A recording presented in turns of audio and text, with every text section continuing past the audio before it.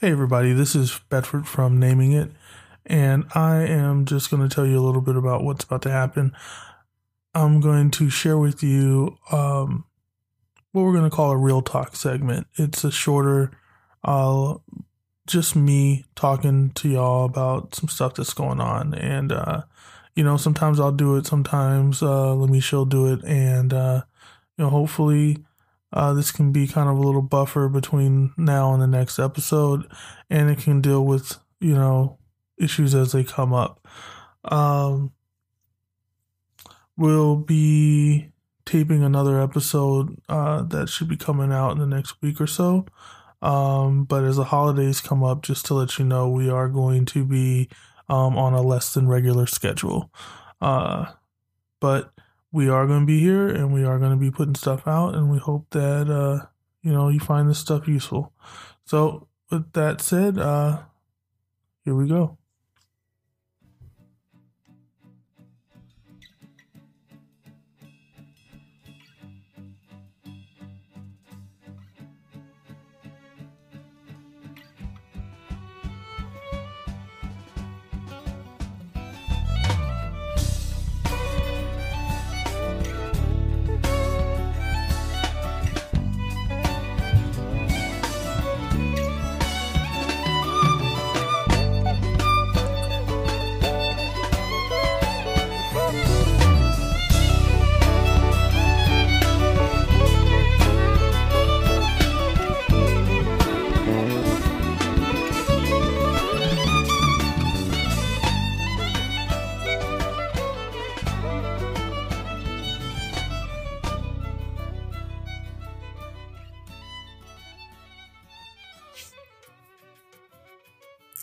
All right, y'all. Welcome to a special edition of Naming It. This is a supplemental reading, you might say. It's 1:03 a.m. on the 9th of November. And if you're up at this point, or you were up in the last couple hours, then it should be pretty clear to you that America at this moment thinks that Donald Trump won the election. Oh, I wish that was a mistake, or that there's going to be some kind of, over the next weeks, I don't care, like the Electoral College does something they ain't supposed to do, or I don't know. It would be wonderful if I went to sleep tonight and woke up and Trump was not the president, but as it is at this exact moment, as I'm taping right now, this is the reality we live in. And I thought that it would be a useful thing, possibly, maybe for some people, if, we talked a little bit about it. So I've been online all night, not on anything that most of y'all could see, unless you're like my friends. Because I knew that I'd be kind of agitated once I start seeing what was going on, so I kind of kept it to my my private my private Facebook stuff. So I didn't really do the Twitter piece, or the Naming It pages, or the Dr. BF Palmer. It was all about just straight up good old Bedford. And I got to be honest, I've been going off a little bit on some of the folks who maybe voted for third party, or folks who decided to tell me anything about why it wasn't people's responsibility or whatever, and I was about to go to bed, and I was thinking, like, what do we do? What do we do with this? What do we do next? And I was thinking, I can't just let it sit. I can't just get frustrated and not do something that has some sort of purpose. Because this might be the reality for the next 4 to 8 years.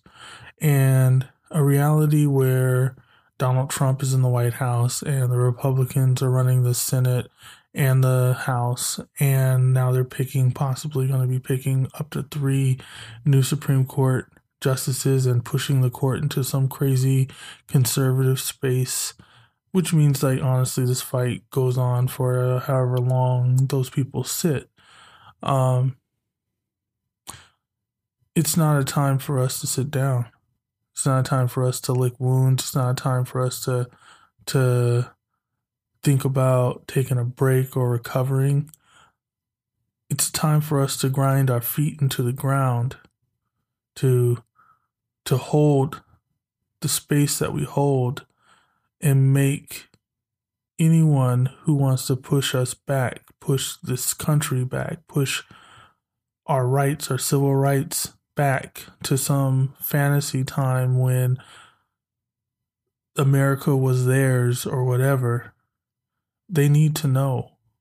They need to understand that just because we have one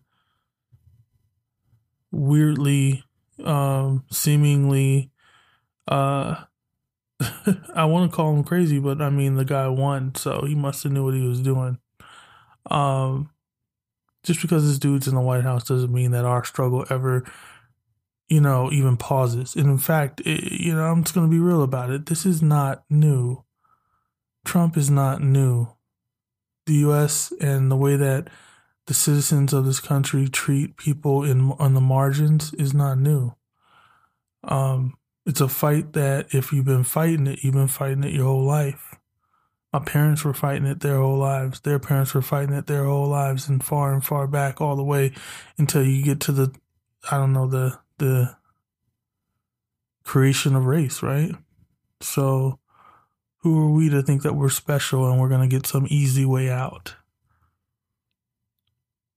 So y'all know that I'm a psychologist, and I think that I look at things through a specific lens. And as I say that, I also want to mention, this is something that me and Dr. Hill have been talking about, doing little small episodes on our own. But didn't expect for this to be my first, Bedford's Rant is what we were calling them, and maybe we'll keep that name. Maybe we'll change it to something else. But I'm not gonna call Amisha and try to wake her up so she can do an episode real quick. But yeah, I mean, where I was going is, I'm a psychologist. I try to live in reality, whether it's a good reality or a bad reality. I try to understand what's happening and I try to move forward with it. Now I might try to change that reality, and I might try to change the way that I see it so that I can function better. But that reality must remain what it is, because anything else is an illusion. So, keeping that in mind, how do we deal with a reality where ultra-conservatism, white supremacy, white privilege, male privilege, xenophobia, bigotry all have been made to be prime and made to be,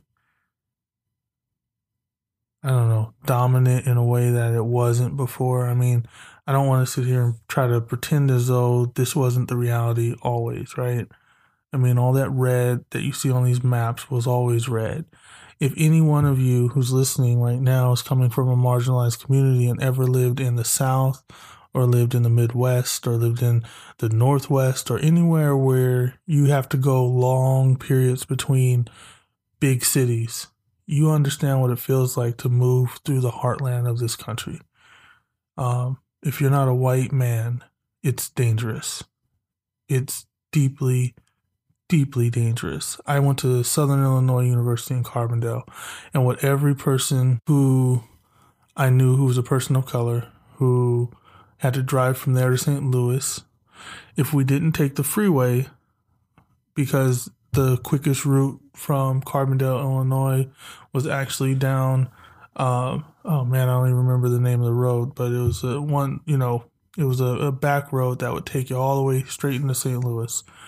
Even take like a back bridge into there. And if you didn't do that, you took another, 45 minutes or so to get to the airport. So we would drive through these backwater spaces, and the thing you needed to know was you needed to not have to get gas. So you made sure you were gassed up, you made sure that your car was working right, and you made sure that you watched that speed limit because you did not want to be stopped in one of these small towns. Because these small towns represent what happened with this election. You know, I'm not trying to say that every small town is a bad space or whatever, but the reality is that you have to be careful if you're on the margins. You have to think about things that other people don't have to think about, and that's the essence of living in a space where privilege exists that you don't have access to. I'm saying all this to point out again that things have not changed. Nothing changed from yesterday to today. Nothing changed from a week ago to today in terms of the people who made this happen. Whether you want to get angry about percentages of votes or whether you want to get angry about who supported who, at this point, even though I'm really irritated about a lot of these things, it doesn't matter anymore. What matters is how are we going to push to make sure that marginalized communities continue to be taken care of and get better treatment over time. This is not about making this into some sort of struggle around attrition where they're going to push and we're going to lose ground and lose ground and lose ground, but we're going to make them pay for that or whatever. No, it's not that. We've always been fighting against greater odds. We've always been fighting against immoral people. We've always been fighting against oppression, and oppression is oppression. There's a reason they call it a struggle. It's not called a walk strong and get in front of everything. It's called a struggle because you're being bound, you're being held down, you're being pushed to not be you, to not be free, to not live a life that engages with, those inalienable rights to life, liberty, and the pursuit of happiness. So I say, hell nah. I say that when Bush came into office, we fought, we marched, we wrote, we did what we needed to do. We refused to sit in despair and allow things to just happen. The people who listen to this podcast, I think, are people who take social justice seriously, who have their own personal missions to get things done. And what I'm saying tonight is that those missions have not changed. Your resolve needs to not change. You need to get up and get working. There are kids who need to be taken care of. There are elders who need to be taken care of. There are clients who need to be served. There are students who need to be taught. There are families who need to be supported. There's legislation that needs to be pushed through. There's services that need to be rendered. And there are struggles and fights and issues that need to be made center. If you are a Black Lives Matter activist, then you need to get louder. If you're a women's rights activist, then you need to get louder. If you're an activist for the rights of immigrants and migrant workers, you need to get louder. If you're an activist for the Muslim community, you need to get louder. Just because they showed who they are does not mean that changes who we are.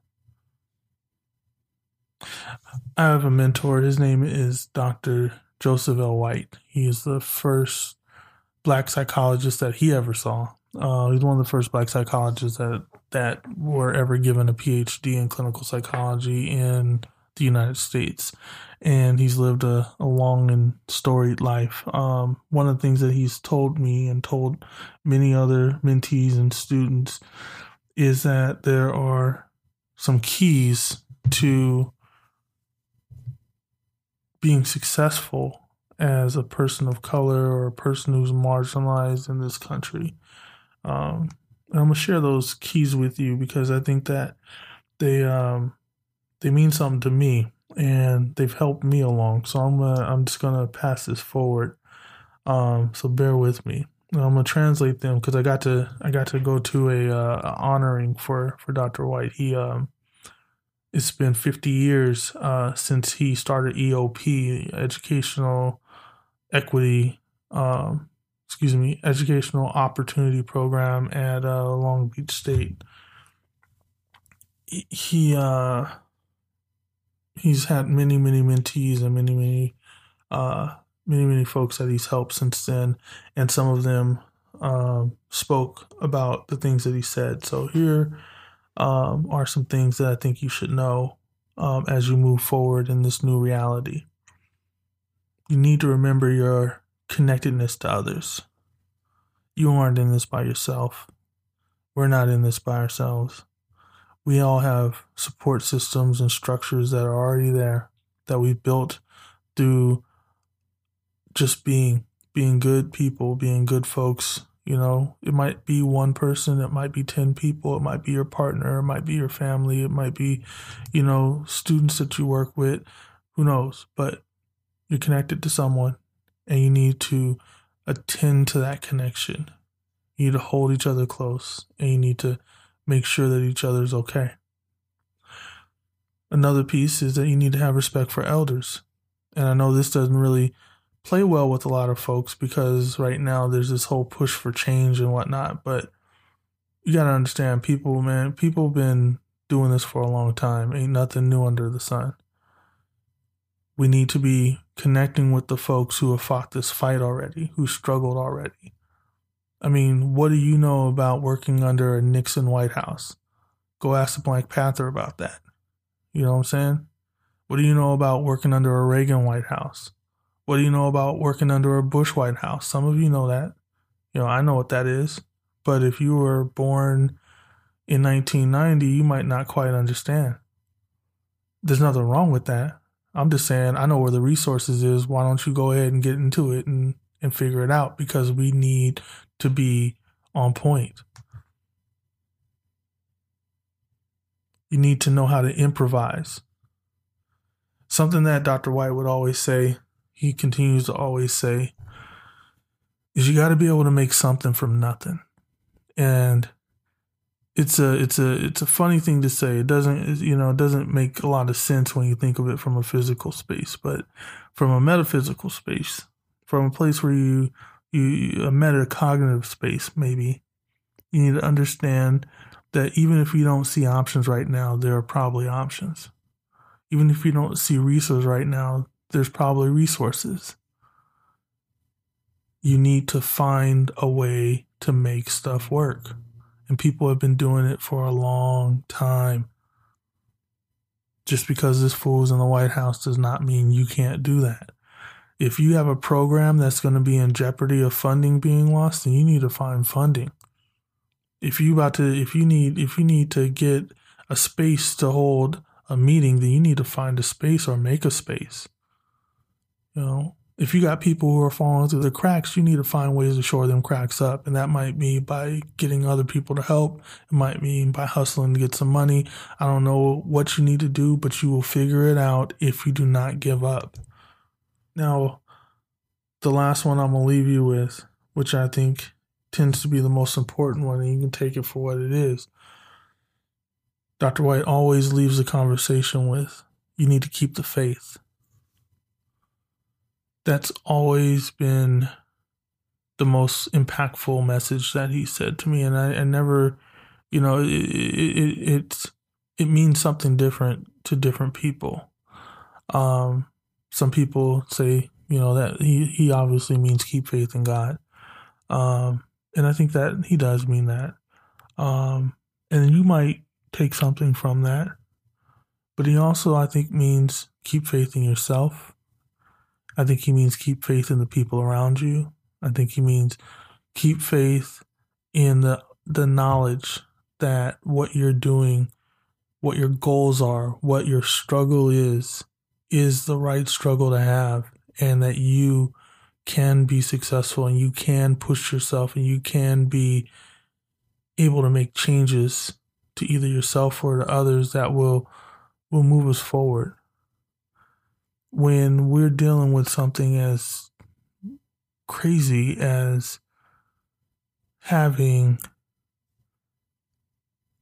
a self-proclaimed, bigot and misogynist who just unabashedly connects themselves to white supremacy, take over the highest office in the world. If you don't have faith, you ain't gonna make it. So there you go. That's your supplemental reading. So I'm gonna recap. You need to remember your connectedness to others. You need to respect your elders. You need to engage in improvisation. You need to keep the faith. And it looks like I forgot one thing. And, this is something that my mentor also does. He'll throw one last little piece for the end. You need to have resilience. Today is a day of resilience. Today you are going to feel stretched. You're going to feel pulled. You're going to feel as though you might break. But you won't. Like a colleague said today to me, it's like a rubber band. You pull it, you pull it, you pull it, and then it snaps right on back to what it was in the first place, and that's who we are. We snap back to the strong, driven, mindful people that we always were. And we get back to work, and we just do it. And we keep doing it till we can't do it no more. And then we have the next generation do it. Yeah. So, I think that's it for my my little supplemental reading section of naming it. Y'all, it's gonna be all right. Don't eat each other alive. Don't go after your folks. I mean, maybe apologize to some of the folks you went after. I might have to do that too. Though some people are just gonna be off the friends list. It's just how it is.